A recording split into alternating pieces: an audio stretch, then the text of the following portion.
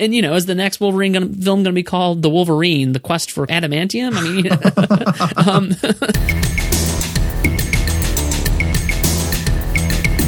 This is episode 54 of the MovieByte podcast, where we discuss, praise, lament, or lampoon movies, TV shows, and more. Today is Wednesday, July 31st, 2013. I'm your host, TJ, and here with me, as far as I know, he is not a mutant. It's Chad Hopkins. How are you, Chad? I'm doing great, TJ, and if I'm a mutant, it'd be a surprise to me, too. Okay, good. Well, that's good to know. But, given what we're going to be talking about, you never know. I mean, mutants are everywhere, right? Oh, that's true. I mean, and I guess it could be suppressed, might pop up anytime. That's right. Although, you're already in college, as I understand it. You're having information poured in your head, and usually for the X-Men, by that time, their powers have manifested. So I think it's probably not going to happen at this point for you. So it's tough to, not be a mutant like some of the rest of us have these, superpowers and super gifts, but, sometimes you just have to suffer through it. And I'll survive. You'll survive somehow, I'm sure. All right. Well, I am moseying over to my show outline here, which I did not have. Oh, here it is. I have to have a script or I don't know what to say. So why don't we dive in, as has become our custom, and talk about some trailers. Let's do that. In a world.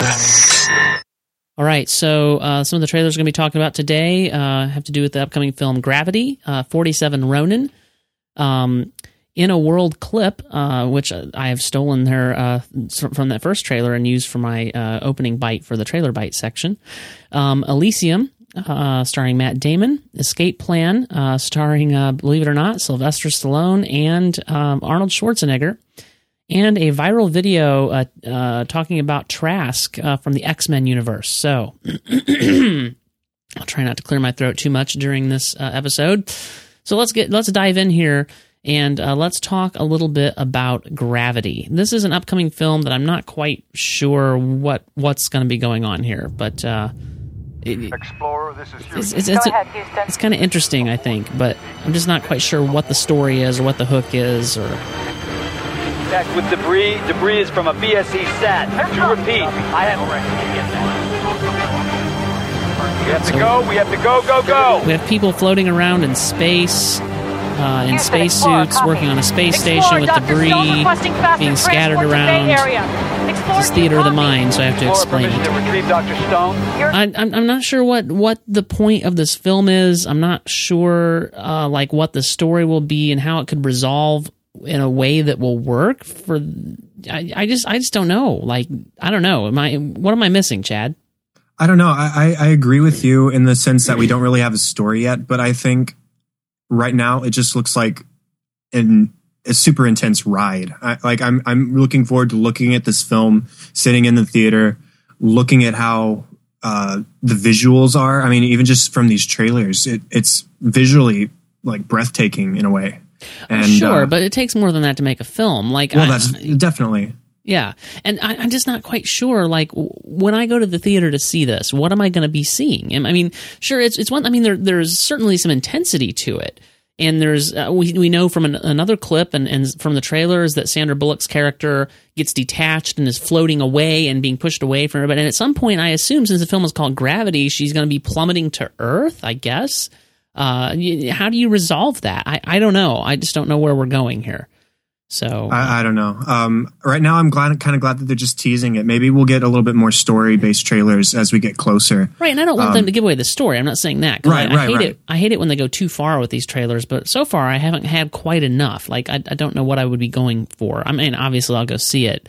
And one thing that they're doing that's very interesting, this is Alfonso Cuarón. I'm not sure if I'm saying that right. He directed the third Harry Potter film, which is interesting.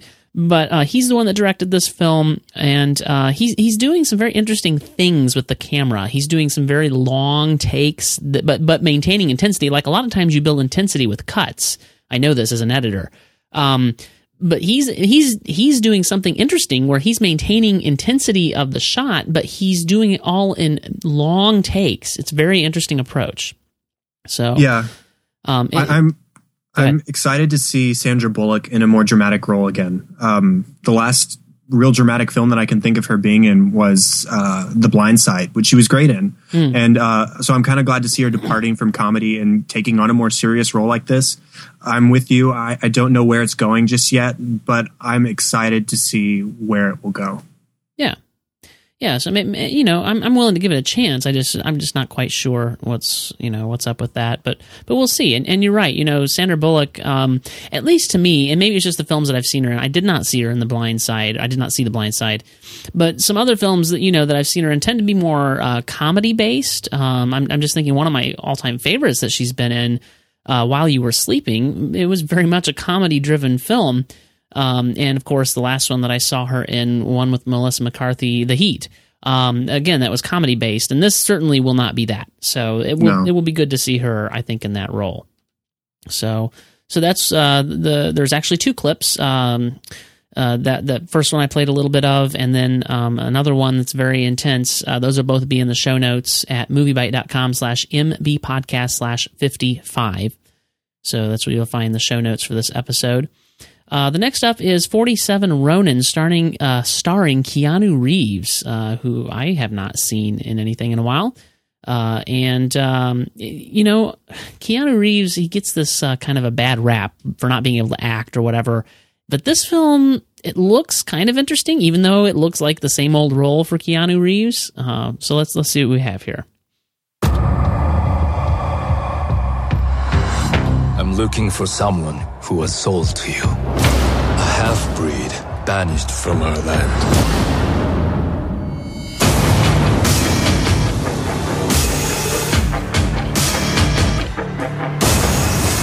Alright, I'm trying to find a way to get to a place where he talks so that we can recognize his voice.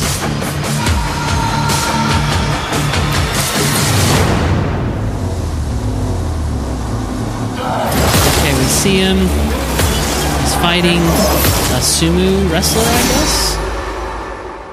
Why did you come for me? There he is. All right, so that's 47 Ronin. And let me just read the description of this film real quick.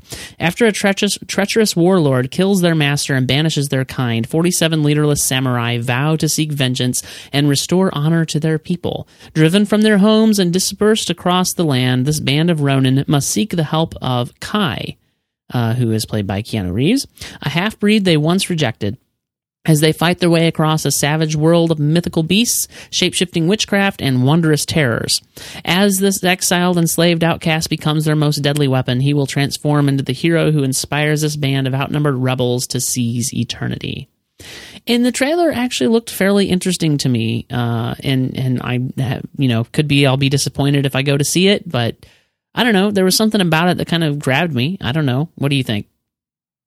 I don't know. I'm not interested at this point. Maybe once we get another trailer or two, I might change my mind. But I don't know. This doesn't seem like the kind of film that I'm particularly into. I'm not a big Keanu Reeves fan necessarily. Wait, not a big fan. What do you mean? How could you not be a big fan? I mean, dude, whoa, dude, like, he talks like this all the time. I mean, like, whoa, how can you not? I guess it does take special talent to stay that consistent. I don't know. We'll see, but right now it's just a sort of meh for me. Yeah, I don't know. Something about it kind of grabbed me, and I have no doubt that there's a high chance I would be disappointed by it. Really, the only thing that's been that good that he's been in is The Matrix, and really it was a role that kind of worked well with him in it, because he doesn't do well in roles that are not well suited to him. Like he's not a character actor. He is himself, and the role either fits him or it doesn't. So, so as long as he's cast well in it, it could be good, and so I'm willing to give it a chance. I don't know. Yeah. I don't really have much else to say other than I'm kind of interested. Yeah, we'll see. So let's move on to Lake Bell's upcoming film, In a World, which is the first trailer is the clip that I play every time we do Trailer Bite, and this is a clip from the upcoming film, In a World. Jamie printed me out an article from Yahoo Health. It was all about enabling. And I realized at that point, I cannot continue to support your emotional handicap. I understand. Let me finish, okay? Okay. Sometimes I I get the feeling I've done all I could for you, kid. I mean, I've let you share my crash pad with me for years. I shared all my contacts in the biz with you. Listen, if I could break you off a piece of this voice and give it to you, I would. But I can't, because that's an impossible conceit. And the truth of the matter is, it probably wouldn't help you anyway, because let's face it, the industry does not crave a female sound. Yeah, Dad, you made me painfully aware of that my whole... Okay, so that's the upcoming film In a World. That's about half of the clip, and... let's see if I can find the part where I really like. No, what was it? It was... don't make me do it right now. Come on. I don't want to do it right now. Please, let me... Here we go. These are not the droids you're looking for. Yeah, so, I think this film looks very interesting. It is rated R, so we can expect some, I would assume, for language and probably some suggestive material. But it looks very interesting. Like, I think the story may have some merit, and certainly it looks like it's going to have its comedy and things like that. So it could be quite a bit of fun. I'm intrigued by the amount of work that Belle's putting into the film. As you mentioned in your post, she's directing, writing, producing, starring, everything. Yeah. So it's like Robert Rodriguez +1. He's a guy who did the Spy Kids films. Oh yeah. Okay. Yeah. He does all that too. And he composes. I haven't seen him act in his films yet, but this is sort of the same kind of role that she's taking. And I'm impressed with that, and I'm hoping that it turns out well for her. Yeah, and I've never actually heard of Lake Bell before. Had you heard of her before this? No, not at all. I don't even recognize her face. Yeah, me either. So that's kind of interesting. But she seems from the clips, I mean, maybe they're just pulling the best stuff, obviously they would, but it seems from the clips and from the trailers like she'd be a decent actress anyway, and hopefully she's a decent director and writer and producer and the whole works. So all those things. Yeah, so definitely intrigued, even you're right, just for the fact that she did everything for this film. And it has a little bit of an indie flavor and flair to it, but not in a bad way. Like, sometimes when I say that, I mean that disparagingly, because indie films can tend to have really bad acting and, bad writing and bad scripts. And this film, it has sort of an indie flair to it, but it feels very well done, I think, from what I can tell. So, the premise is interesting too, in the sense that it's taking a sort of familiar theme of children trying to live up to their parents' legacy. And they're sort of twisting that. The daughter's trying to live up to her father rather than mother-daughter, father-son. And the whole idea that it's centralized around voice acting is really pretty interesting too. Yeah, definitely. It's not really an area of Hollywood that really gets a lot of attention. I mean, to some extent, there's the famous guy, I cannot remember his name. Don LaFontaine. Yeah, Don LaFontaine. Yes, there you go. And of course, he kind of I think his style is kind of what's recognized now as the voiceover style in Hollywood. In a world, that right. Really, and I can't do any semblance of it. I just don't have the voice for it. But it's just kind of that style, and so, but for the most part, other than that, you I think you've got like your big 3 or 4 that do those sorts of things, and then other than that, the voiceover work that goes on, it gets largely unrecognized. So it is a very interesting concept to kind of shine light on that dark corner of Hollywood. I mean, not illuminated, not dark as in dark. Yeah, very, very interesting. And, I do know a couple of voiceover guys. I know one really good voiceover guy who does work here locally in Nashville, and he doesn't really do a lot of well-known work either, but he's really good at what he does. So, I kind of have I really like a good voiceover guy. But see, what's interesting, I do know a couple of girls who do it too. And, like, think about the commercial spots and and stuff that you hear sometimes with girls' voices. I mean, even though we don't think of girls necessarily when we think of voiceover talent, I mean, the need for them is out there too. So anyway, for sure. I'm going on and on about something that probably doesn't make much difference. So, so let's I think it's cool that they're tackling something new. Yeah, well, let's move on to Elysium, and we have a couple of clips. I'll play just a little bit of one here where Matt Damon takes on a robot. And so, kind of... Oh, this is going to play an ad. Look at that. Oh, my goodness. I'm trying to play a clip live on the air here. Let's see if... Let's go, guys! Out of the cars!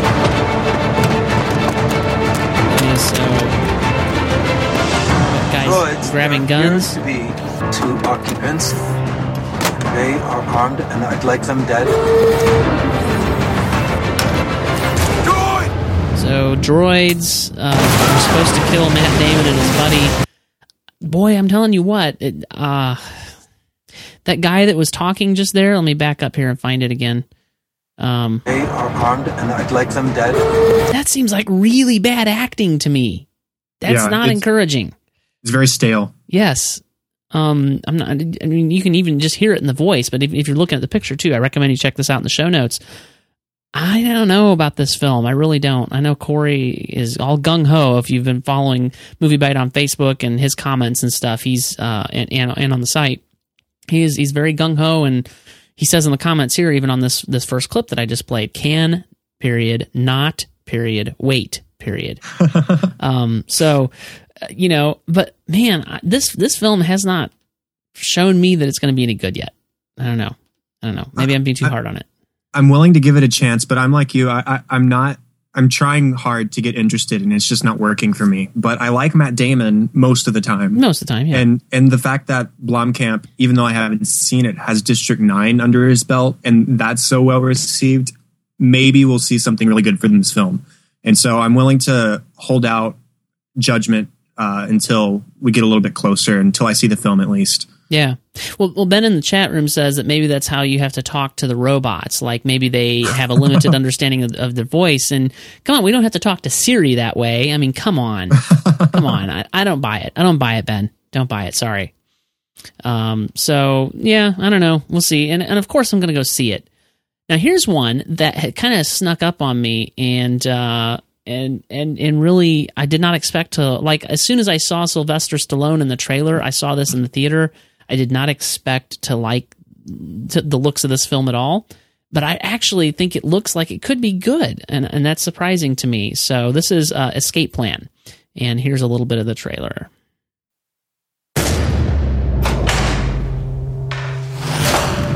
The mind of a man confined works differently than someone on the outside. He sees things in a different way.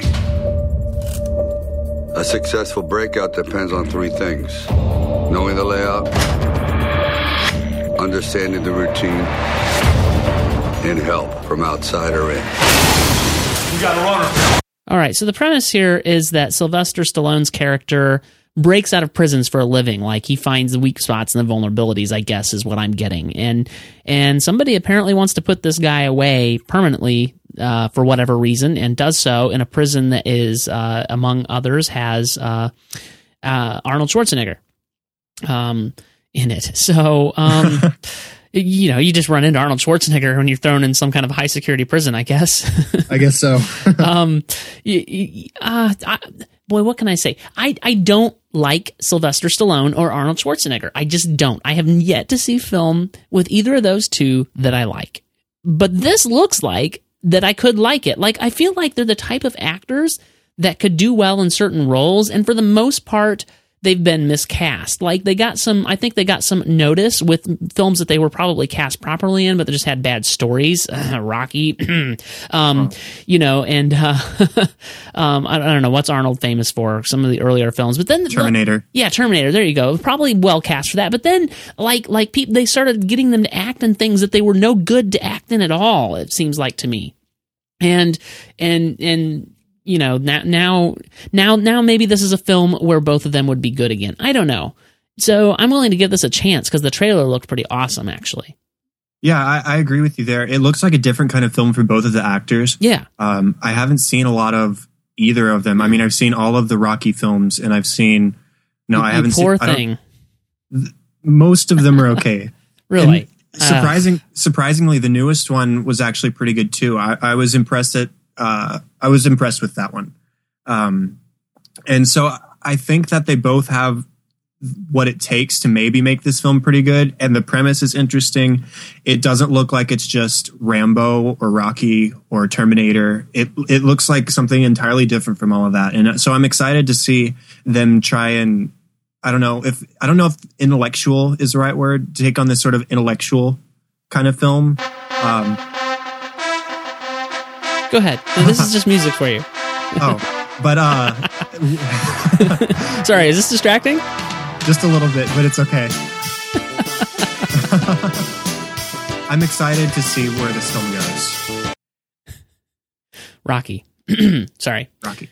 I don't know. Maybe I'm just overly prejudiced because my dad really loves, and bless his heart, he really loves the Rocky films, and he watched them all the time when I was a kid, and maybe I'm just so sick of them, but I just don't have fond memories of them at all. Wow. So anyway, yeah, I mean, we'll see. Escape Plan is looking kind of interesting. So I did not expect to be saying that about any film that Sylvester Stallone and Arnold Schwarzenegger had ever been in, ever. So we'll see.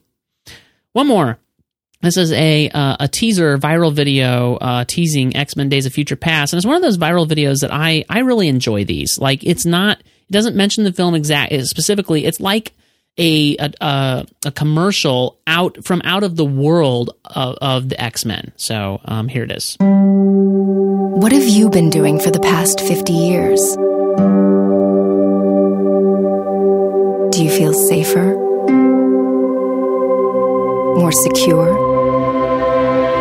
Because we've spent the last 50 years ensuring your peace of mind. At Trask Industries, we know there's no... Trask Industries, and that's I don't know a lot about the X-Men comic universe. I'm, like I've said before in the podcast, I like the comic book movies. I'm not a big fan of comic books in general, but apparently Trask Industries is a big deal in the X-Men universe, from what I can tell. And we're going to be talking about X-Men here in a little bit, and specifically the Wolverine. But we had a pretty big tease for X-Men Days of Future Past at the end of the Wolverine, and now we're starting to see viral videos like this, and so it's very interesting. I can't say that it does as much good for me as like an actual trailer showing cool stuff going on, but I find this type of marketing to be very interesting and effective, and I guess my affinity for it really started with the Toy Story 3 marketing, which I felt was phenomenal, and I think they did maybe a better job than what we're seeing here. But you might remember the commercials for Lotso, Hug and Bear that were retro, made to look retro, like they were recorded on VHS from the 80s or something. Yeah, and even for like Monsters University, where they had the college advertisement. Yeah, absolutely, definitely. I don't have a lot to say about this either, because like you, I'm not familiar with X-Men comics or the X-Men films. I'm interested though, and I'm ready to see all the X-Men films to see this movie. Yeah, we got to talk about this. We just got to pause for. All right, no, you know what? Let's save it. We're going to talk about the Wolverine in a minute, and that's when I'm going to dig my claws in, and really find out what in the world is wrong with you. We'll talk about that in a minute. In the meantime, I would like to take this opportunity, now that we're done with the trailer bite portion, to express my grief and disappointment that Charles Schultz's Peanuts is going to become a movie in 3D CGI. To that I say, good grief, Charlie Brown. Seriously, no. This is not cool. Not cool at all. I don't like the recent trend of like killing classics. They did that with the Smurfs already, Yogi Bear, the Alvin and the Chipmunks films. Right. There's a couple others. And I wrote in my notes, what's with this trend? And then I made a subnote to myself, duh, because they make lots of money off of it. I was just going to say money. You can sum it up in one word, money. There's no doubt that this is probably going to make money. But the whole idea of taking what was good about Peanuts, which it was always a very simply hand-drawn cartoon. Even when it became animated, it stayed very true to what its origins were, which is just this simple. There was never elaborate drawing or animation or anything like that. And now we're going to make it 3D CGI. I just can't see that working very well. I think that takes the magic out of what Peanuts was. I think so too. I think that just completely destroys the franchise, frankly.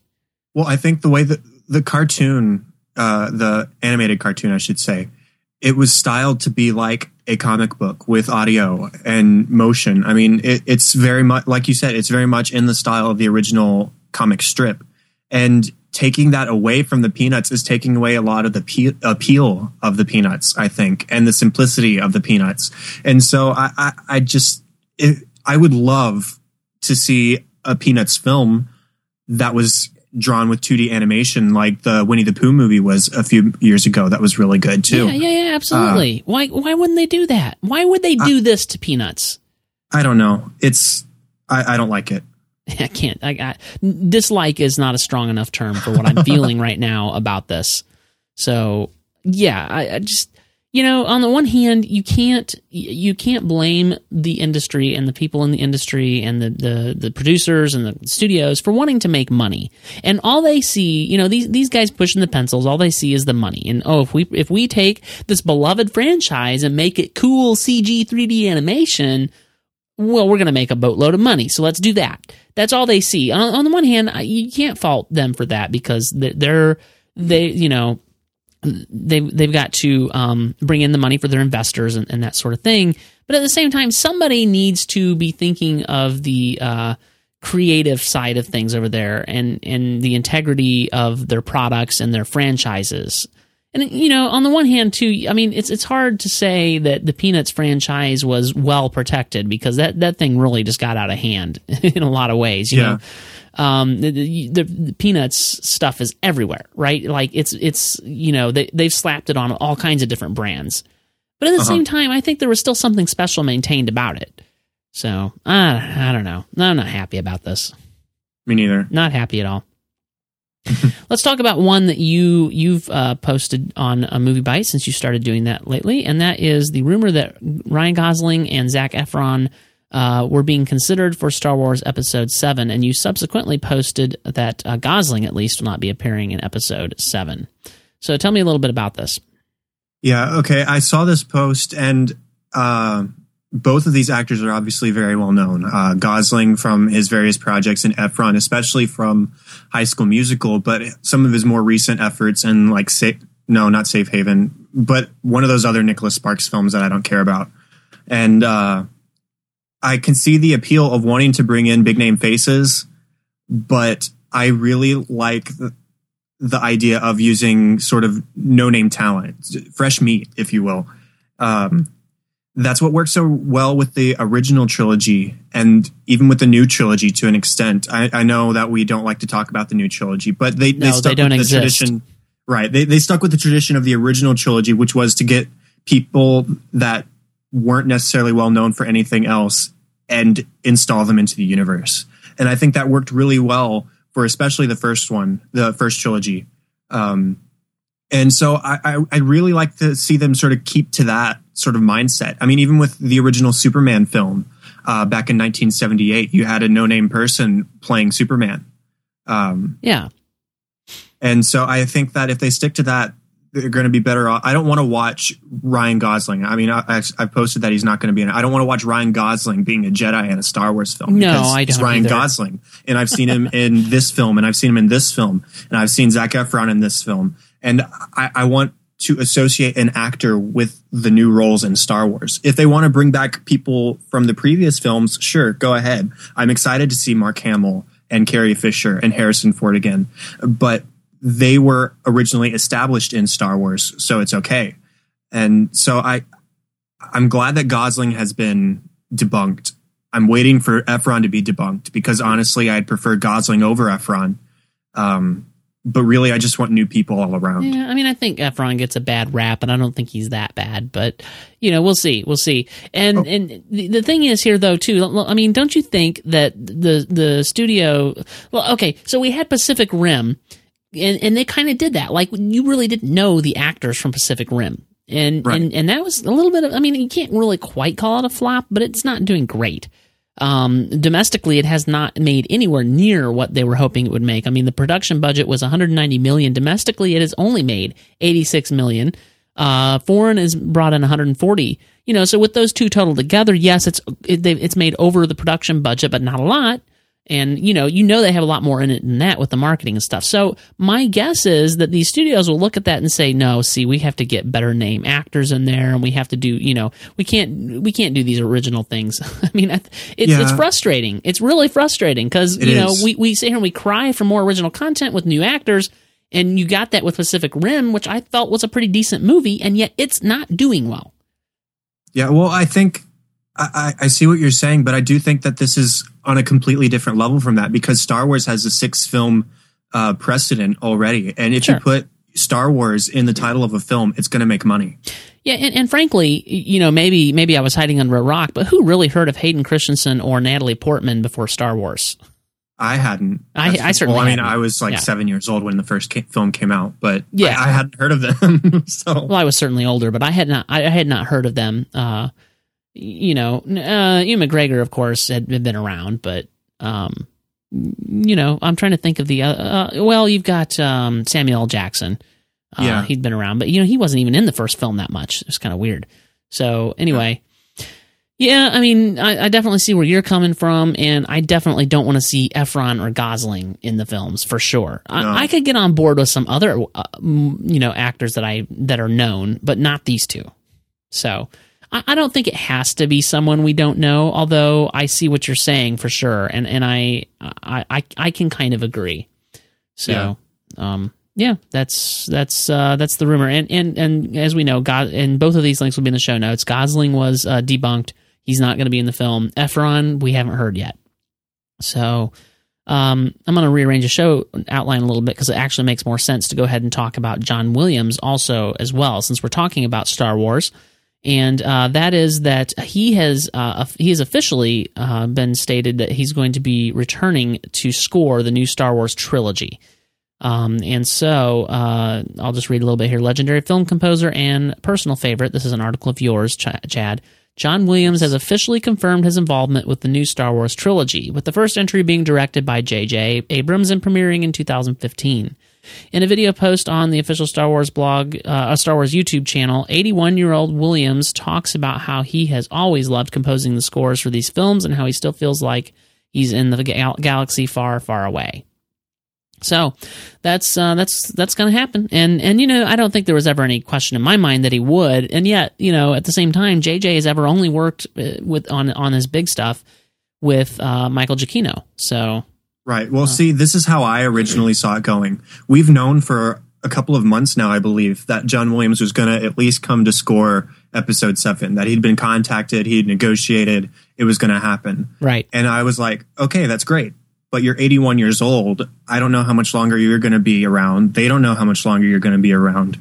I assumed that Giacchino would be coming back to score episodes 8 and 9. That's the way I saw it happening. Williams coming back for a big sort of like reunion fanfare for episode 7. And then as he sort of fades into the background, retires, maybe sticks to smaller projects, Giacchino would take over. And I was okay with that because Giacchino's a great composer too. So this news sort of caught me by surprise, but I'm glad of it. I think that if he can stick around, then it'll be really great because Star Wars really is home for John Williams.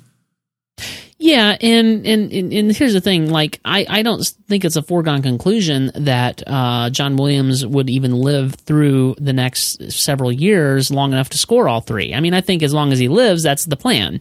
But you got to know that they're probably all going, okay, John's had a great career and a great life, and we do want him to score this, but we probably ought to have backup plan in place, so maybe Giacchino's waiting in the wings because he is 81 years old and he's he's going to do well as long as he's alive. But, there's that question, like at 81, you don't have any complaints if you pass on at 81, especially with the life that he's had. So my point is, we may yet see someone else score Star Wars.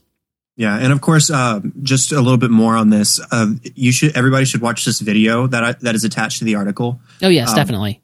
It's very cool. He talks about how he hasn't heard the story yet. He hasn't read any scripts, and that's how he'd always prefer it. He likes sort of experiencing the surprise along with the audience. So he says so he knows where to put the surprise button, having not been prepared by a script.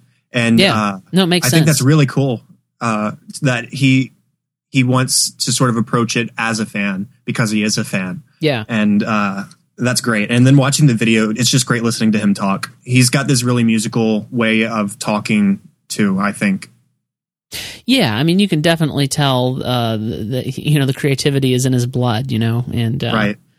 Yeah, definitely. So definitely check that out. That'll be in the show notes. And still on Star Wars news, Episode 7, executive producer Kathleen Kennedy has given an update on the production of Episode 7 at Star Wars Celebration in Europe.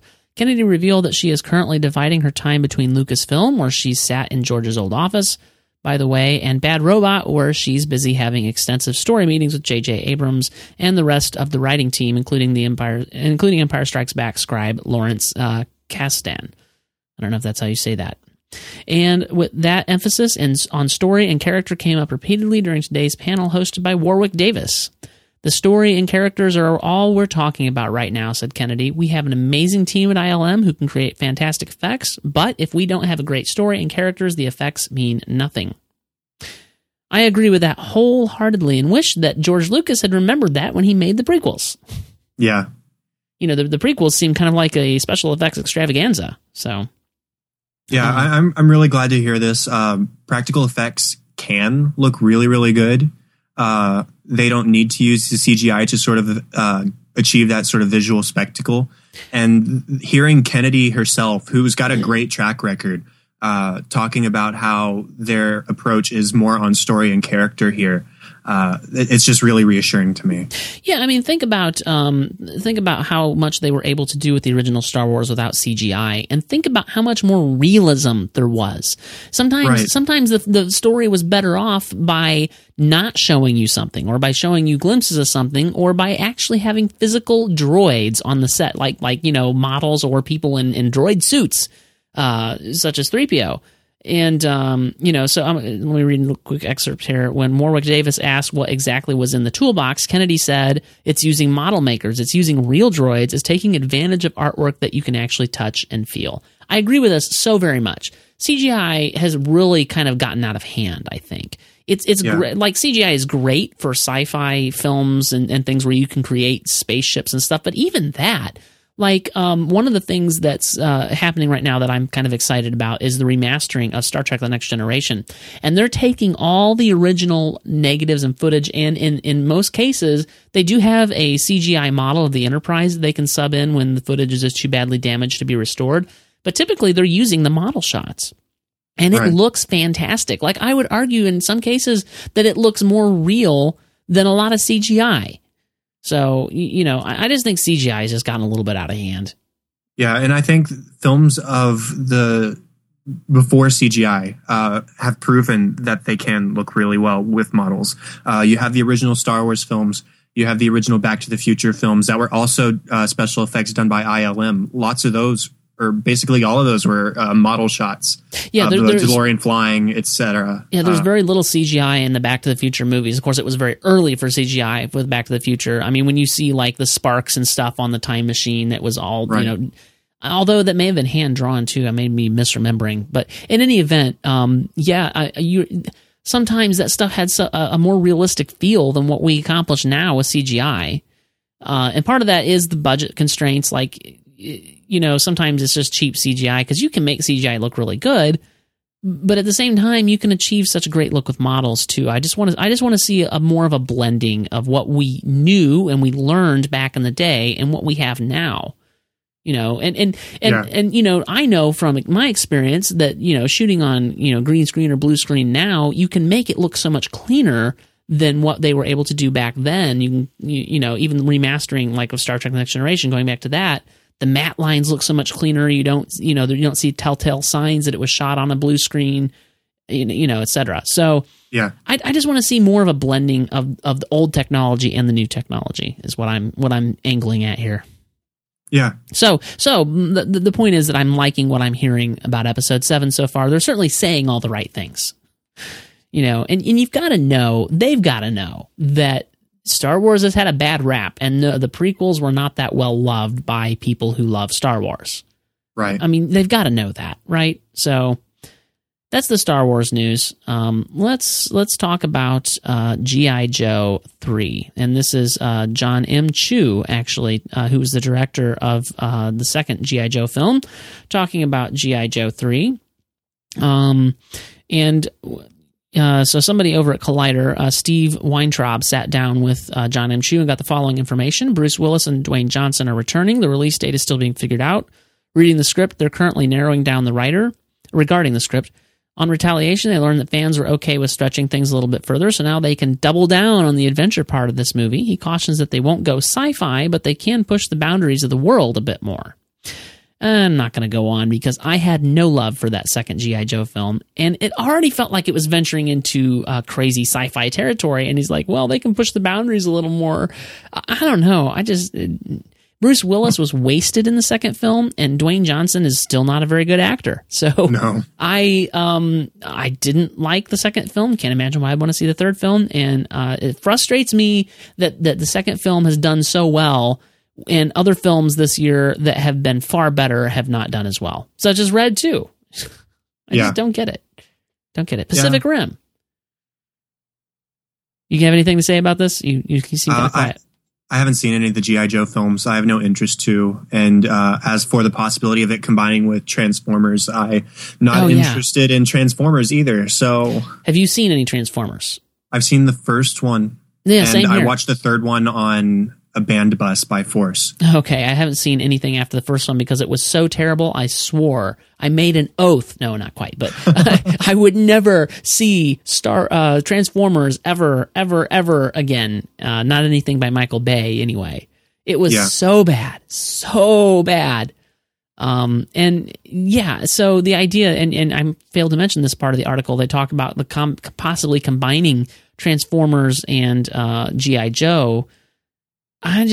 Why? I don't understand. It's terrible. It's a terrible idea. Well, they're both, here's the thing. You say you haven't seen any G.I. Joe. The first one is actually worth seeing. I rather liked the first one. Okay. The second one was just utter rubbish. Yeah, that's really all I have to say about that. Just more stupidness. So, let's talk about Super Cafe, shall we? This is a video, so I'll play a little bit of it. This is from How It Should Have Ended. What? We are going to be in a movie together. I know. It's going to be awesome. I have so many questions. Yeah, me too. Do you think there will be a cafe? I doubt it. What's the premise? Not sure. They're making everyone believe it's a versus movie. Versus? Like who would win in a fight? That's weird. What are they going to call it? Well, there's only one thing you can call it, I say. The Dark Knight Rises. Again. I wanted to beat up Superman. It's hard for me not to play this whole video because it's so awesome. I've watched it 3 or 4 times and it's not getting old. I really enjoy actually just the whole concept they have going on here, and this is starting to become a thing. Like I don't think they expected it to become this thing, but the How It Should Have Ended videos almost always somehow try to incorporate Superman and Batman in the cafe. So now they've even just they're starting to make these cafe videos just of Superman and Batman, and it's hilarious. Yeah. So they completely nailed this too. I mean, just like the whole stupid premise of a Superman Batman versus movie. So, I like the title that he mentioned. Here, I'll just it's and then beats up Superman. Whatever. Sounds like the appropriate title to me. Come on, let's be honest. If that's how we're naming this movie, then we should name it Man of Steel: The Punch from Space That Exploded Batman's Internal Organs. ... Or did it? Nope. I'm going with Superman's title because that describes Man of Steel so much to me. Yeah. Just punching, superheroes punching each other is.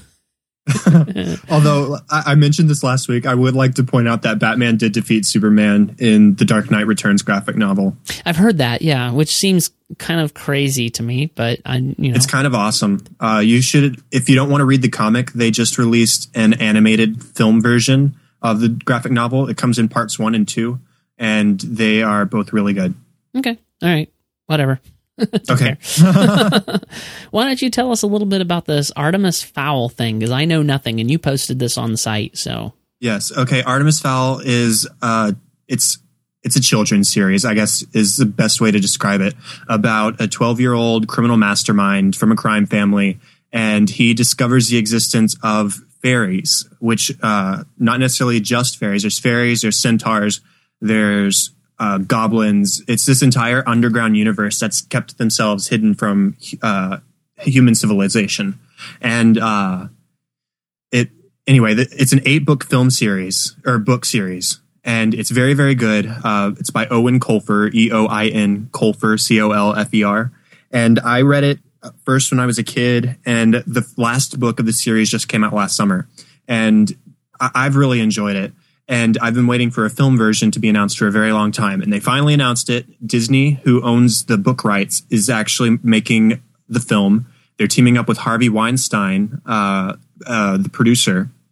And the script is going to be written by Goldenberg. I'm trying to find his first name. Michael Goldenberg. Michael Goldenberg. That's what I thought it was. Okay. And I'm just excited to see that this is finally in production. And the big draw here is this might possibly turn out to be Disney's sort of Harry Potter franchise. I definitely don't think it'll be as huge as Harry Potter, but if this first film goes well, they still have 6 other books to make more films out of.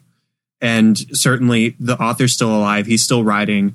If they asked him to, maybe he could come out with more material. And so I'm just excited to see this finally being made. The first film is going to combine the first 2 books.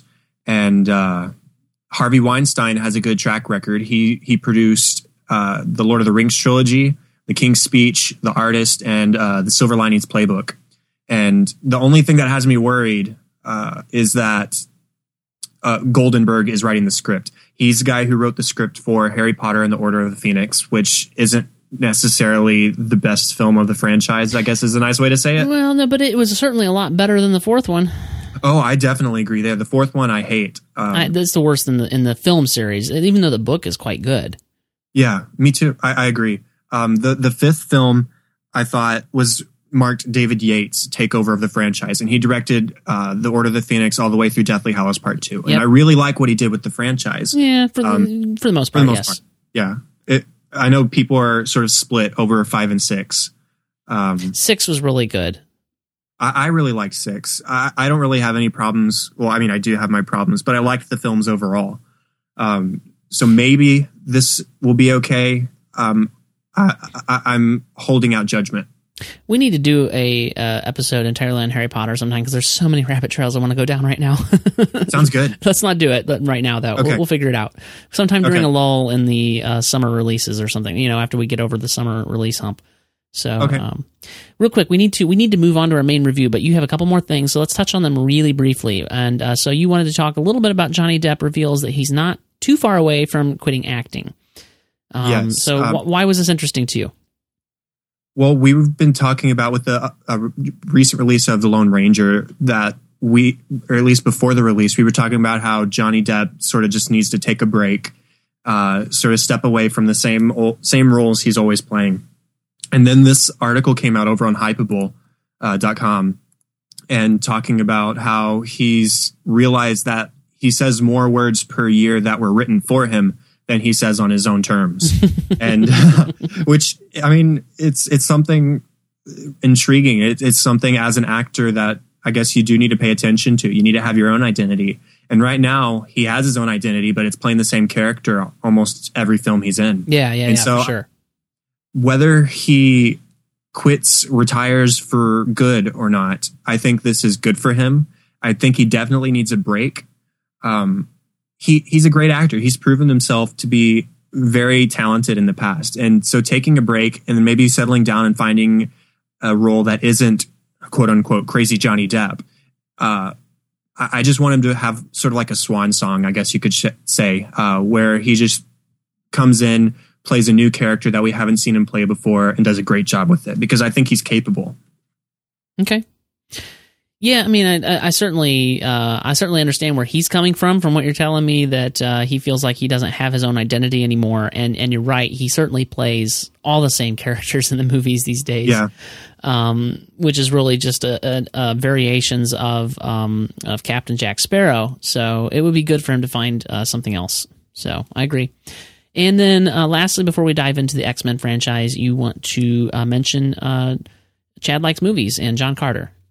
Yes. Just real quick. I recently read a book called John Carter and the Gods of Hollywood by Michael D. Sellers. And I've never seen I hadn't seen John Carter. I hadn't read the books. I had been excited for the film, but then it flopped and I never went and saw it. And so I finally read this book, which sort of analyzes why the film failed the way it did. And it's fascinating. It's, like I said, it's by Michael D. Sellers. It's on Amazon and it's awesome. And so this week I sort of tackled John Carter everything. I released a review of the Gods of Hollywood book. I read the first book and released a review of that. I watched the film and released a review of that. Tomorrow I'll have a review for Michael Giacchino's score. And then Friday it's all coming together into one giant super post about John Carter and the world of Edgar Rice Burroughs. And I just wanted to sort of plug that. It's coming Friday and I'm really excited. I'm looking forward to getting it written and hoping to see what everybody thinks about it.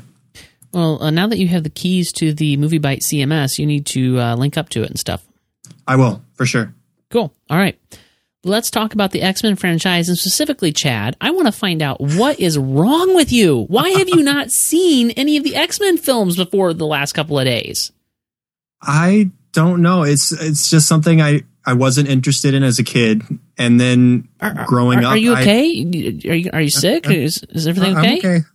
I promise. I'm okay. It's just, I don't know. It's for some reason I just never found any appeal to it as a child, at least. But that was before I really got into movies. Kids these days, I tell you. Yeah. But I'm definitely interested now. I just haven't gotten around to seeing all of them, and so I hadn't seen a single X-Men film ever, except for parts of some of them, until yesterday when I watched X-Men Origins, Wolverine. You've seen parts of them. You what now? What? My head is exploding, Chad. You've seen parts of. You didn't sit down and watch the film, but you saw parts of it. There's no better way to ruin a film. I know. I've seen the very beginning of the first film, and I've seen parts of First Class when I walked in on my roommate watching it, and then I had seen the ending of X-Men Origins Wolverine, but I didn't realize that's what it was. So I don't know. If I can't even go on. I can't even talk. I can't pull myself together here. What is this? What is this? This is craziness. Just rest assured that I'm interested and I will watch them soon. I promise. This is crazy making, man. Okay. All right. Well, I will say that the first X-Men blew me away when I first saw it, and I've even just watched it. It's probably been a couple of years. I was actually thinking I need to watch them all again. But even recently, having watched it, 300 or 400 times and watching it again, it's still held up for me. I still love that film. But you know what's amazing is that X2 was even better. Like, X2 is still my favorite film in the X-Men franchise. So, of course, I went to the theater all excited and I did not catch the first two in theater because I wasn't into movies at the time when they came out, and watched them on home video. So, went to the theater excited to catch X-Men The Last Stand, which is the third X-Men film. And it was not directed by Bryan Singer. And that movie was one of the most horrible movies I've ever seen in my entire life. It was so bad, and it's frustrating because it came after such a great movie, and the studio would not wait for Bryan Singer to get done with Superman Returns. They wanted their X-Men film now, darn it, now! And so they hired Brett Ratner, who basically blew up the franchise. And I think that's why we're seeing such weirdness in the franchise now, is what do you do after Brett Ratner's blow up of the franchise and complete destruction of it?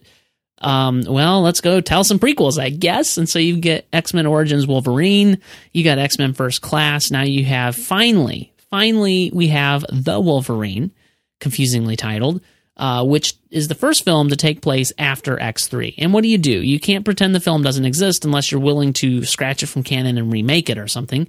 So you got to deal with it head on, and so that's what they've done.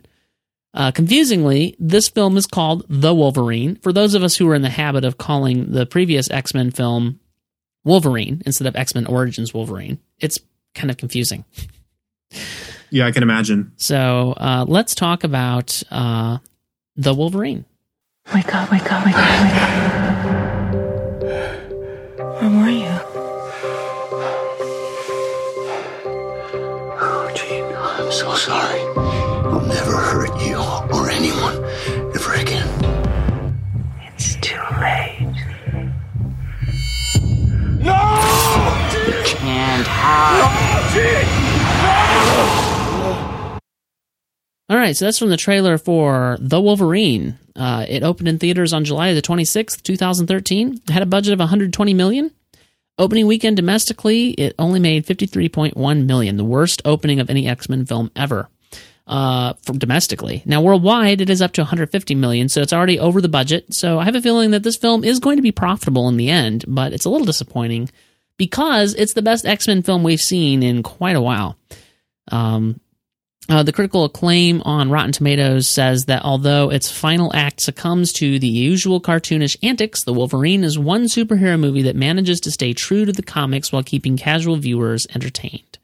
It was directed by James Mangold, who also did 3:10 to Yuma, Walk the Line, and Kate and Leopold. I have only seen one of those three, and that is Kate and Leopold. Writers are Mark Baumbach and Scott Frank, starring, of course, Hugh Jackman, Teo Okamoto, Ryla Fukushima. I have no idea how to say all these Japanese names. Hiroki Sanada, Svetlana, don't even want to pronounce her last name. She's Russian, actually. Brian T. Hall Yamanouchi, and Will Yun Lee. Music by Marco Beltrami. You're the music guy. What did you think of his stuff? I didn't notice a lot of it. What I heard was pretty good. It's the same guy who did the music for World War Z. Okay. And what I liked about that score in particular was his use of silence to convey a lot of stuff that music sometimes can't convey. And I think he used that a little bit here to good effect. Yeah, for sure. And yeah, it's very much, I mean, I'm sure the director has a lot of input, but often it's very much up to the guy who's scoring the film where you have silence and where you have music. And certainly he's going to have a lot of influence over that. So those creative choices can usually be attributed to the composer. So yes, that's a good thing to point out, and I agree. In this film, there was plenty of use of silence. There was use of mood, subtlety, and mood changing elements, as well as some pretty good music, just downright good music. So yeah, I think so too. Yeah. So why don't you tell us a little bit about the story here from the show outline, Chad? Okay. Not long after the events of X-Men: The Last Stand, Logan is alone and a mess and doesn't want to be bothered by people. But a Japanese man by the name of Yashida, whose life Logan saved many years ago, would like to see Logan before he dies to say goodbye. When Logan arrives in Japan, the old man instead offers to relieve him of his immortality. Logan declines, but finds himself drained of his healing ability anyway. Seems suspicious. Yashida dies, and in the ensuing family politics, his granddaughter is almost killed. Logan's instincts kick in, and he saves her, sustains several bullet wounds from which he is no longer able to easily recover. He sticks with the granddaughter to defend her, but there's definitely something more going on here. All right, so tell me, did this you had not seen any of the X-Men films except for now you watched the first X-Men Wolverine film, right? Yes, I did. And then you watched this one, but this film comes after X3. Was there a lot that didn't make sense to you? The only parts that I was a little confused about was Jean Grey at first, but I picked up on it, and I've read one X-Men comic before, and it's a pretty big one, and Jean Grey is pretty important in that comic. And so I sort of pulled my resources together and sort of figured out what was going on, and it wasn't too bad after that. Okay, yeah. I mean, you've got in the show outline here that you were a little confused, basically what you just said, but you got the gist. I don't see how you can actually get the gist, though, without having seen the film. Essentially, and you're on a podcast talking about it, I have to spoil it for you. Anybody who hasn't seen X3, I'm about to spoil it for you. Essentially, in order to save the world, in order to save her, or everybody else in the world, and even to save her from herself, Logan has to kill Jean Grey. Because what we found out, and again, I think this could have been handled so much better. Even the premise maybe didn't even need to be this way, but because of the way Brett Ratner did it and whoever wrote it, Jean Grey was presumed dead at the end of X-Men 2, only there was hints that she wasn't. Well, she wasn't, and instead now whatever barrier between her, like she had like this split personality thing going on, and the other personality had taken over, and Logan had to kill her. Essentially, there's a lot more to it. It was very emotional, blah blah blah, and so now he has to deal with that, and that's really what a lot of the film is about. I mean, and for a dead woman, Jean Grey is in this film quite a bit, in Logan's head. So yeah, well, like I said, I pulled my resources. The one X-Men comic I've read is called the Dark Phoenix Saga, and it's about Jean Grey and her alternate personality, the Dark Phoenix. And the ending of it is very similar to the way X3 sounds as far as her death goes, where she's become all powerful to save the world. They have to kill her. And that's the way the Dark Phoenix saga ends, is she dies. And so I sort of grabbed that along with what the way Logan was talking. And even I think later in the film, he flat out says what happened. And I wasn't too confused about it. I mean, I could understand what he was struggling with. Yeah. Well, that's good. Yeah. And yeah, basically, Jean Grey is, as far as I know, the most powerful mutant that has ever existed. Right. So, I don't know. X-Men comic people might take offense at that. I don't know, but that's, as far as I know, that's the case. So, you say that in our general notes section, you say that you rated the first Wolverine film, X-Men Origins Wolverine, as a 2 out of 5 stars. Yes. I'm going to have to go back and reevaluate both my ratings for both X-Men Origins and the new film, just because I don't have any context right now necessarily to compare it against. I didn't hate the first film, I should say. I didn't hate X-Men Origins, but I did have a lot of issues with it. And the biggest one is that he's invulnerable for the latter half of the film when all the exciting stuff is supposed to be happening. And there's really not the film now, the film we're talking about now. I'm talking about X-Men Origins right now. Oh, okay. Okay. He's invulnerable. Right. That's when he first, to eliminate confusion, let's refer to them as the first Wolverine movie and the second one. Okay. The first Wolverine movie, his invulnerability was an issue to me. And I from what I've heard, I think that's an issue with a lot of people, is what can you do with an invulnerable hero? And I think that's a lot of the problem with Man of Steel too. Yeah, although, again, I will say that he's always been invulnerable, and yet I found him to be an engaging character in the first 2 X-Men films, because it wasn't about his invulnerability, it was about him as a person and him growing and learning how to, I don't know. So, anyway. Yeah. Oh, yeah. I mean, this film, the first Wolverine, was, obviously it was about him. And that focus on the invulnerability just sort of killed it for me, because I was rooting for him, obviously, but there wasn't anywhere to go with it. Yeah, okay. I can see where you're coming from. I actually give the first Wolverine film a 3 out of 5. I did not hate it. Like, a lot of people just flat out hated it. Like, they probably would give it a negative 5 out of 5 stars. I didn't hate it, and there were certainly things to like about it, but it wasn't anything spectacular, is kind of my feeling about it. And this film, thankfully to me, is a far better film. I agree. It's not in X2 territory, but it's really good. And one of the things I think this film gets really right is Logan's character, because with Logan, it's always, because he is invulnerable, it's always been about his character and who he is and how he's growing as a person and what he's doing with himself and his power. And I think that I don't think it's too much of a stretch to say that Logan is probably one of the most beloved characters from the movie franchise of the X-Men universe, and if not the most beloved, certainly the most well-known. Like, when you say the Wolverine or Logan in association with X-Men, people know who you're talking about. So right. It's no wonder why they've decided to make spin-off films of just him. And there's I still think there's a lot of potential there. Like, I think they could do more with him. So I'll be excited to see that. And this film gives me great hope for that. And like I've alluded to, they could have pretended somehow in some way that X3 didn't happen, or they could have just, not dealt with it, but they decided to take it head on. And despite the fact that it was a bad movie, they made something good of it, I think. They said, okay, what can we do with what happened in X3?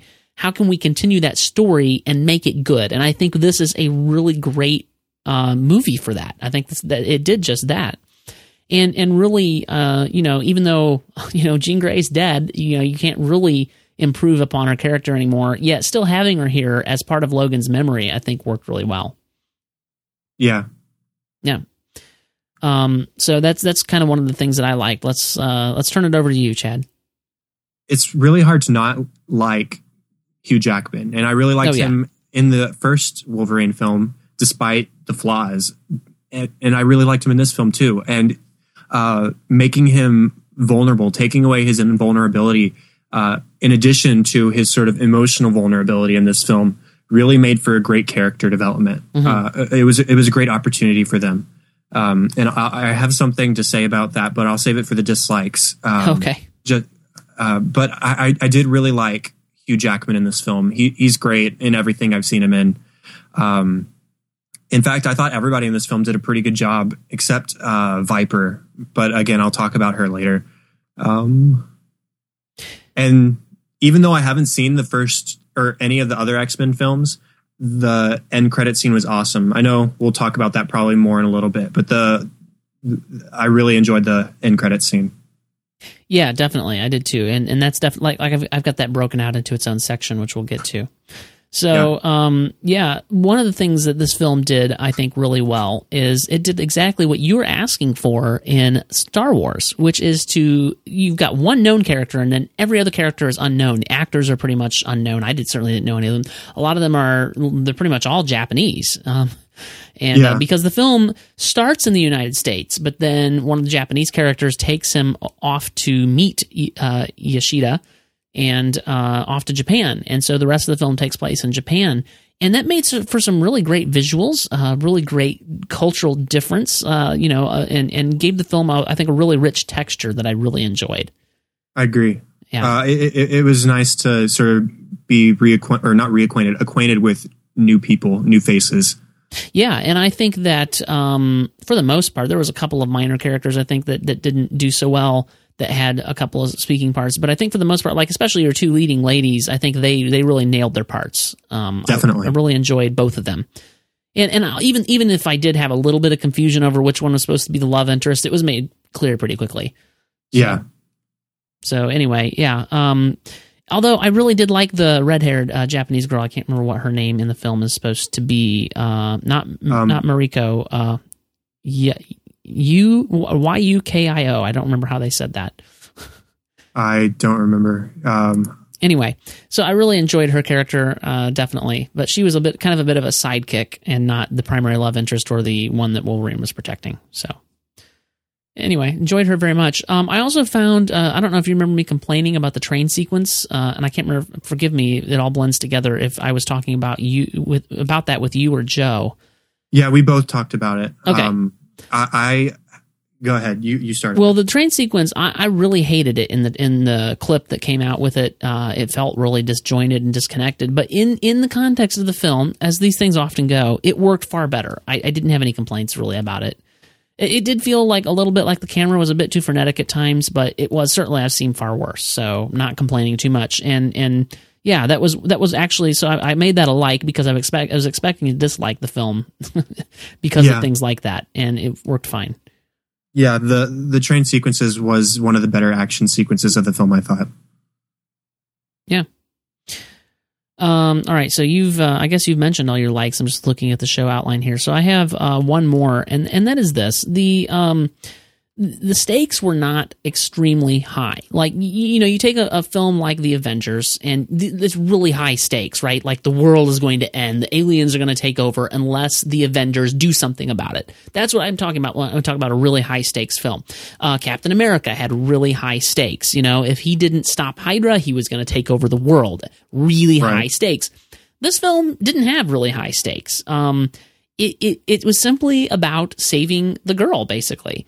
And yes, the stakes went up a little in the final act, and we can talk a little bit about that, but not a whole lot. Like, in the end, what's this guy going to do? Well, maybe he could be a threat, but probably not. And so, yeah, the stakes weren't really high, and I actually found that refreshing. Like, not every movie can be an Avengers-style, high stakes, aliens are going to take over the world film, Yeah. And I found that very refreshing. Like, they didn't feel like they had to do that.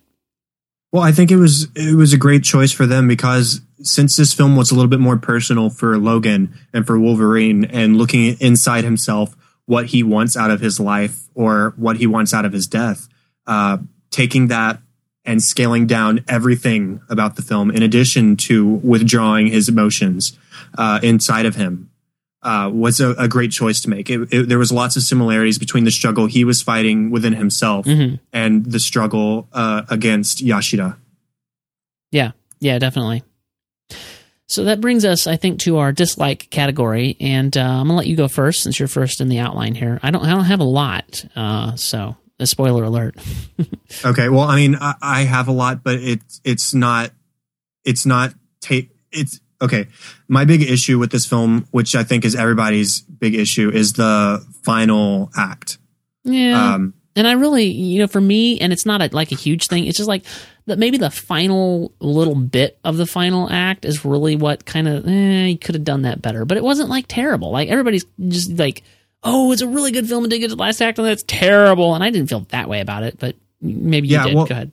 Well, like I said, it didn't count off however many complaints I have right now. It's not counting off a lot from my score. Yeah. My rating.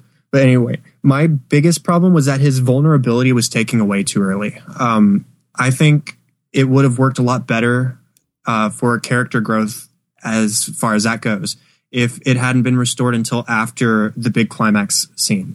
I think it stripped the film of a good opportunity for something like Iron Man 3 did, where you have Robert Downey Jr. running around without his Iron Man suit, being super without what makes him super. And I think that for lots of this film, the second Wolverine film, that worked really well. You had Hugh Jackman struggling with his humanity now, and he wasn't invulnerable. He wasn't Wolverine as we've known Wolverine.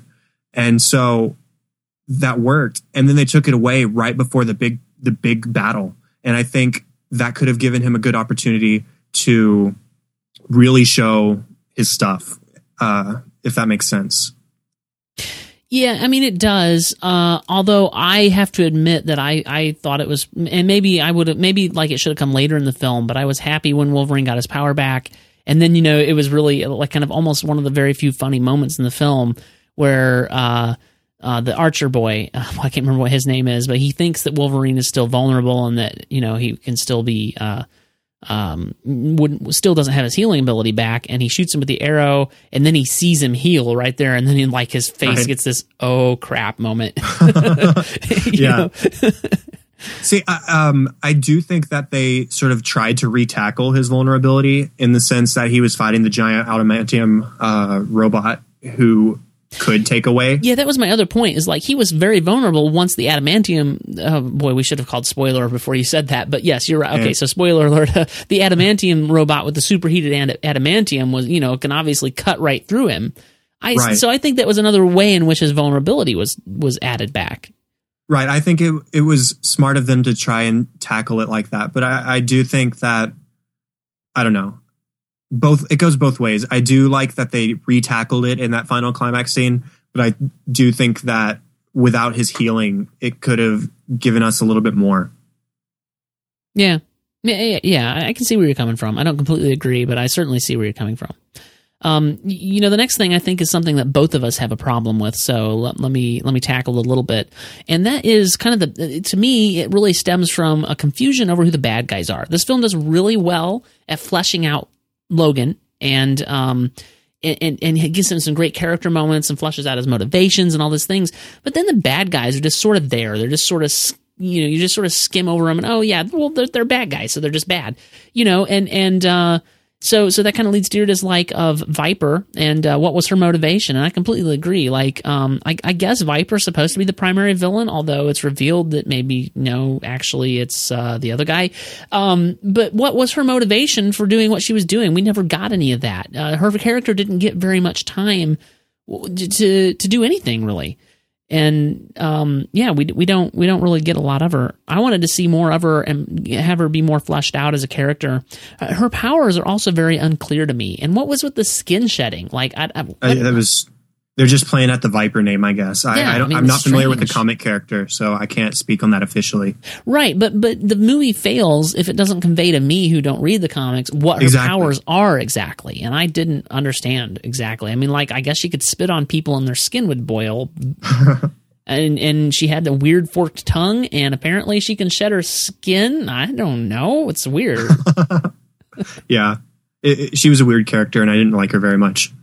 Yeah, and see, like, I wanted to like her as a villain. I feel like they could have spent a little more time with her and fixed those problems, but, they didn't, so we have what we have. Let's see, what else is on the outline here? Since we're talking about the bad guys, why don't you tell us a little, and this is a spoiler alert again, why don't you tell us a little bit about Yoshida? I was really upset that he was the bad guy.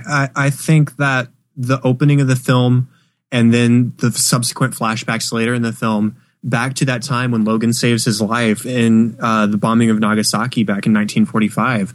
I thought it was a really touching sort of scene, and the fact that he wanted to say goodbye to him after all these years and give him the offer he did. I thought it was a really sort of touching kind of thing. I didn't see what reason he had to be the bad guy. What did Logan do against him that deserved his actions, that was deserving of his actions? See, and this is where I'm going to disagree with you. I think that this is more in line with human nature, where he coveted what Logan had, which was invulnerability and longevity. And, nobody knows how long Logan's going to live, but he's already lived for a couple hundred years.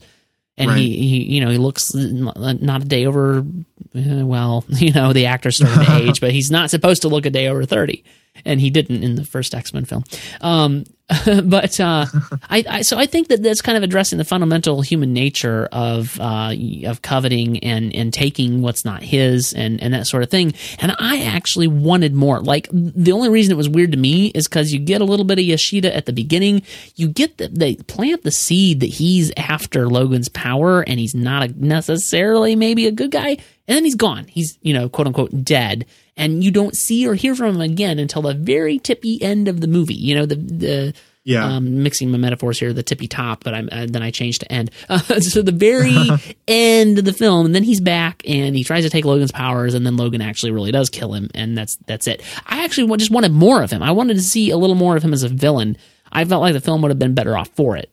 But yeah, I think so too. I think this stems from what we were saying about Viper, is that neither of the villains in this film were really fleshed out. Yep. There was villain confusion. And if he had been a little bit more fleshed out and we had gotten a little bit more of that seed you were talking about, then I definitely would have liked it a little bit more as far as that goes.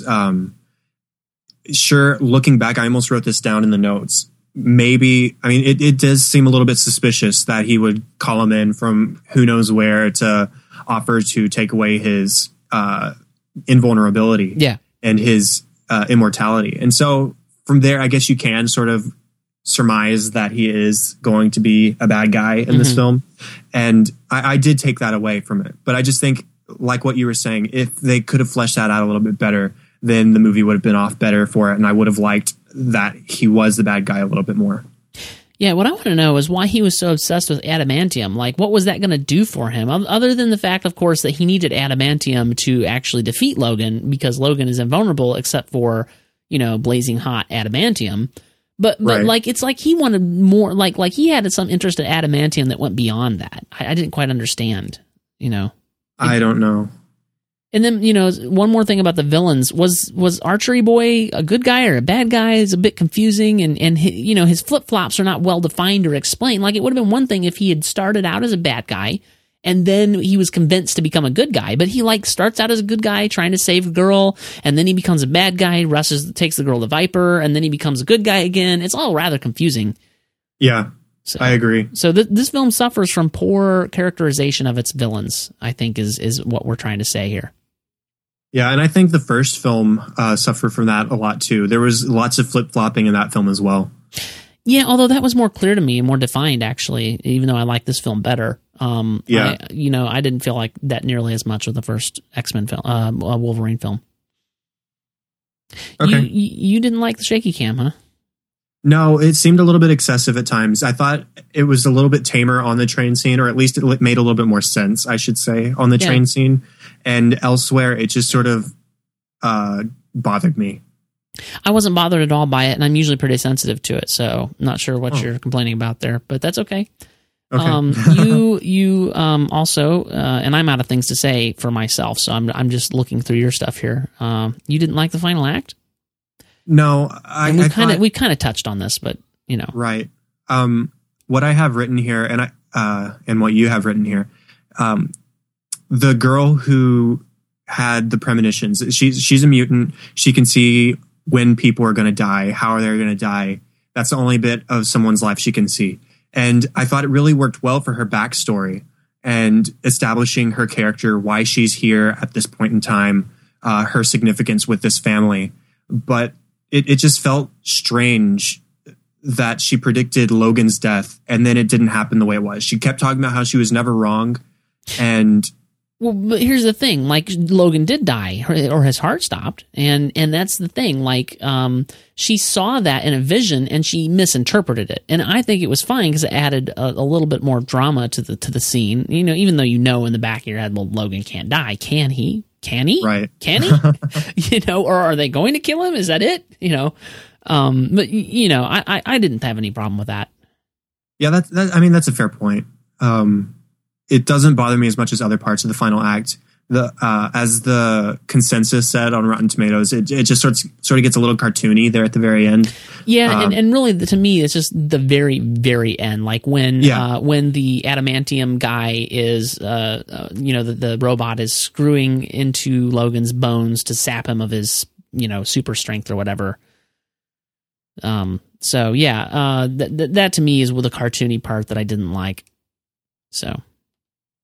Well, that's it. That's all I've got to say. I had a couple of general things, and then we got to talk about the end credit stinger. For sure. But yeah, on the one hand, it was really like, wow, did they really just do that when they cut off his adamantium claws? Like that's the Wolverine is his, like, you think of the claws, those adamantium covered things that come out of his hands. And they cut him off. Like, whoa, did they just do that? He doesn't have his adamantium claws anymore. And, is the next Wolverine film going to be called The Wolverine, The Quest for Adamantium? I mean, so show opener. Yeah, it's like, wow, they really did just do that. And it was really, I think, probably one of the most intense scenes, to me, in the film, like, really the most surprising thing, because there was a couple things they tried to surprise you on and it didn't really work, but that really worked. Like, they just cut off his claws. He doesn't have, and obviously, as long as he's regenerative, the bones will grow back, but you don't easily put adamantium back on those. So, so we got to see the bone claws again, which was a nice reference, I suppose, to the previous film. And there's apparently some confusion. I was listening to the Slash Filmcast, and David Chen was confused because, like, I guess he was confused because he had read the comics. And what happens in this sort of scenario is that the reason the big adamantium robot was attaching himself and screwing into Logan's bones was to suck up the adamantium out of Logan. And so he was confused by that. Like, is there no more adamantium in Wolverine anymore? Or is there? Obviously, there's some, because of the end credit stinger where Magneto is able to manipulate the metal in his body. So my interpretation was that device, at least not having known that before about the comics, my interpretation was the device was somehow to steal Logan's power, not his adamantium. That the only adamantium he's missing is the one that was on his bone claws. So that was my interpretation. Was that your interpretation as well, or am I off base here? I thought he was just trying to sap away his healing ability. Yeah, that's what I got. Yeah, okay. Yeah, that's all I got. The sapping the adamantium wasn't what I got from it. Okay, yeah, I didn't either. But he was confused, and maybe that's more of a confusion point if you've read the comics like he had. So anyway, now we really have to talk about the end credits stinger.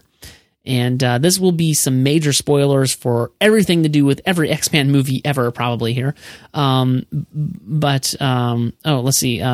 Fizz in the chat room is saying Magneto can manipulate the iron in people's blood. So I don't think that... Well, that's not exactly true. In order for him to do that, Mike, he had to...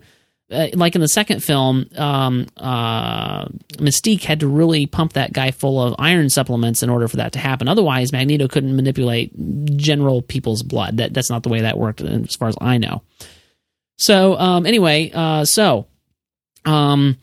you'll want to have seen all the X-Men films before you hear us talk about the end credit stinger. So I'm not encouraging you to not listen to our podcast, but maybe pause it and go watch if you haven't yet. And Chad, you have no excuse, so sorry, buddy. But you've already seen the end credit stinger, so there you go.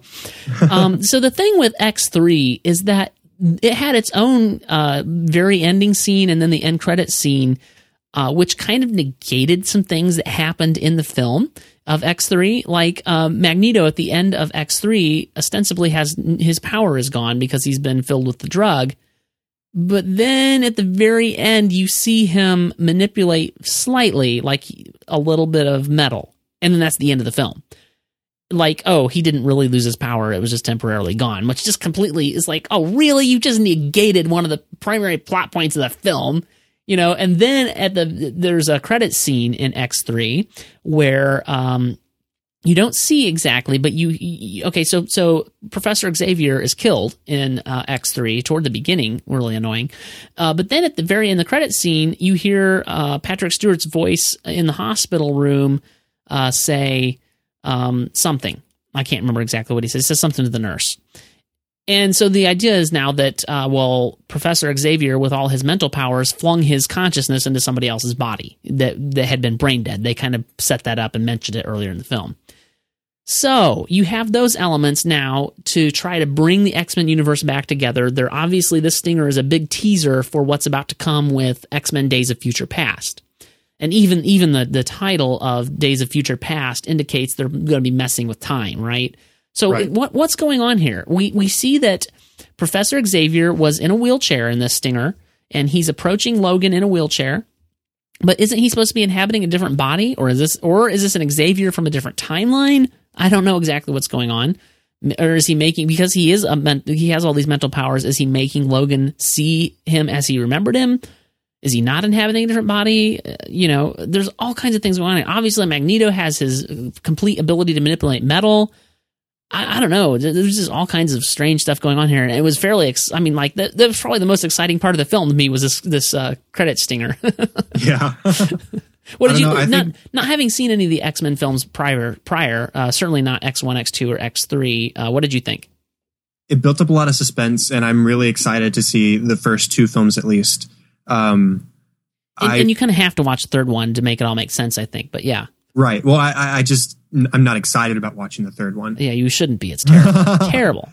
But different timeline seems to make sense to me here. I don't know because, like I said, I'm not familiar. But it built up a lot of suspense, and I'm really anticipating this new X-Men film now, and I'm hoping it's going to be good. Well, I am too, because it's also the return of Bryan Singer, who directed the two best X-Men films, and he's coming back, and I am very excited for X-Men Days of Future Past. We are getting into a fairly complicated timeline, and if this is about time travel, as I suspect it is, Days of Future Past, it's going to probably get even more complicated. So I don't know what's going to be going on. And I think probably they're doing, something with time because of how bad, Brett Ratner did with X3. So the timeline is getting very complicated. You got the first three, which basically happen in sequence and, in the near future, as they say in the first X-Men film. And then X-Men Origins Wolverine took place mostly in the 70s. It started way earlier, but sped through that, and then mostly are in the 70s. X-Men First Class took place largely in the 60s. So you went even further backwards, and now you have the Wolverine, which takes place after X3. So it's just all a little bit complicated to follow. So they got to do something to iron that out. In general, I prefer it when films and franchises move forward and not skip around like this. Yeah, well, it's definitely going to be time travel, because I know that James McAvoy and Michael Fassbender are both going to be in this film, as well as Patrick Stewart and Ian McKellen, and they play the old and young versions of the same character. So, I think it's pretty safe to assume that whether these are from a different timeline or not, there's definitely time travel involved. And I'm excited about that because I really like time travel films, and I hope that they do well with it. I don't necessarily like time travel, although I have seen it done well. And they're basically, it can be handled well, it can be done well, So, I guess I should amend it to say I like well done time travel films, because I really liked Back to the Future, obviously, and I really liked Looper. Right, and there's kind of a couple of ways you can approach time travel, and one is the multiverse theory, which is every time you travel in time, you travel to a different part of the multiverse and you spawn a new timeline, blah, blah, blah. You can do that. You can do the Back to the Future thing, where everything you do can have the butterfly effect, and there is multiple timelines, but only one is existing at one time. Or then you can do the 12 Monkeys type of time travel, where time is fixed and you can go back in time, but it has already happened, and it did happen, and it will happen, and etc. So right, like in Prisoner of Azkaban. Yes, exactly, precisely. That's probably one people are more familiar with. Prisoner of Azkaban. The events that unfolded because time travel had already happened, and it did happen, and it will happen. You know, it's all one continuous Mobius strip, if you will. I'm and the one thing that I hope for future X-Men movies is I would like to get to see more of Professor X, because he's one of my favorite characters, but he's really gotten kind of a bad deal in all of these movies that he's been in. So in the first one, his machine kind of breaks down, and because of Mystique putting the stuff in it, and you know his he's like put in some kind of a coma for a while, and so he's not there during the climax, and he's not there for a lot of the movie. And then in X2, his powers are used against him, and he just about kills everybody. And then in X3, he's killed in the first act, and it's just like, come on, let's have a movie that has a little bit more to do with Professor X and Patrick Stewart. So yeah, that's one of my hopes for this upcoming X-Men film. Yeah. And you probably don't have an opinion on that since you haven't seen the first 3 films. So yeah, soon. So Chad, what kind of a rating would you give the Wolverine? I'm giving it a 3.5 out of 5 because I did enjoy it. I thought it was definitely an improvement on the first film, and I did have a few problems with it. And because I haven't seen the original ones, like I said earlier, I don't have a standard to compare it against. I don't know the other X-Men films. Once I see the other X-Men films, I'm going to have to come back and reevaluate and see whether I think more or less of it.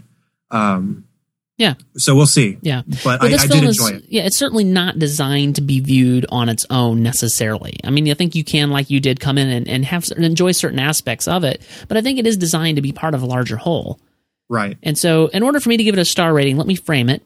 And so the first X-Men film, I would give a 4 out of 5 stars because it was a really good film, really blew me away, really enjoyed it. X2, I would give 4.5 out of 5 stars. X2 was amazing. It was awesome. And so 4.5 out of 5 stars is what X2 gets. X3 was one of the worst films I've ever seen. I give it 1 out of 5 stars. So then you've got X-Men Origins, the Wolverine. It had its moments, and so I give it 3 out of 5. X-Men Days of Future Past. No. That's the one coming up. X-Men First Class, 3.5 out of 5 is probably what I'd give it. This film, I give a 4 out of 5 because it was a really solid installment. I really enjoyed it. Very good film, despite a couple of its little flaws. So, yeah, 4 out of 5. So not far off for you. Cool. All right. As far as wrapping up there and bottom line, I definitely feel like this film is worth going to the theater and watching. It's really good. And you recommend it as well, it looks like. Yes, I liked it. All right. Well, we haven't decided yet what we're going to do next week. I kind of had Turbo on the schedule, but I've also seen the trailers for Two Guns, and I think I might like to see that rather than Turbo, but I'm not sure what your opinion is exactly on that.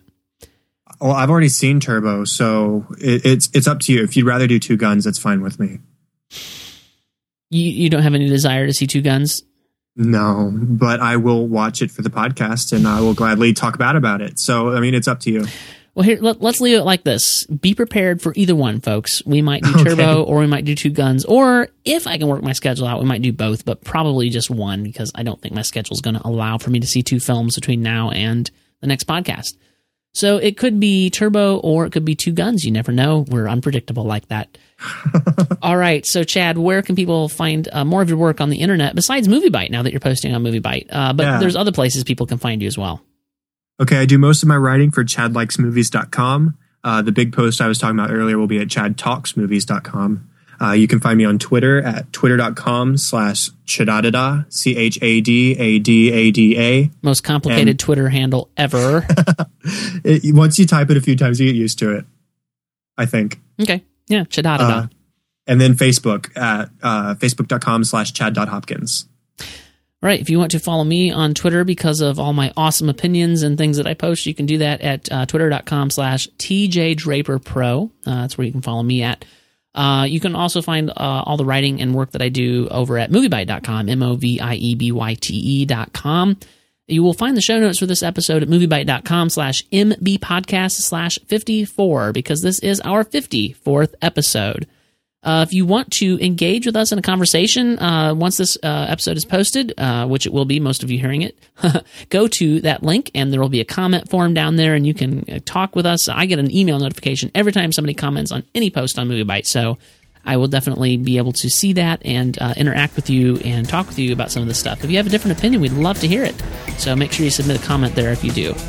That's it for us this week. We're out of here. Have a great week and be prepared for Turbo or Two Guns next week. We're out.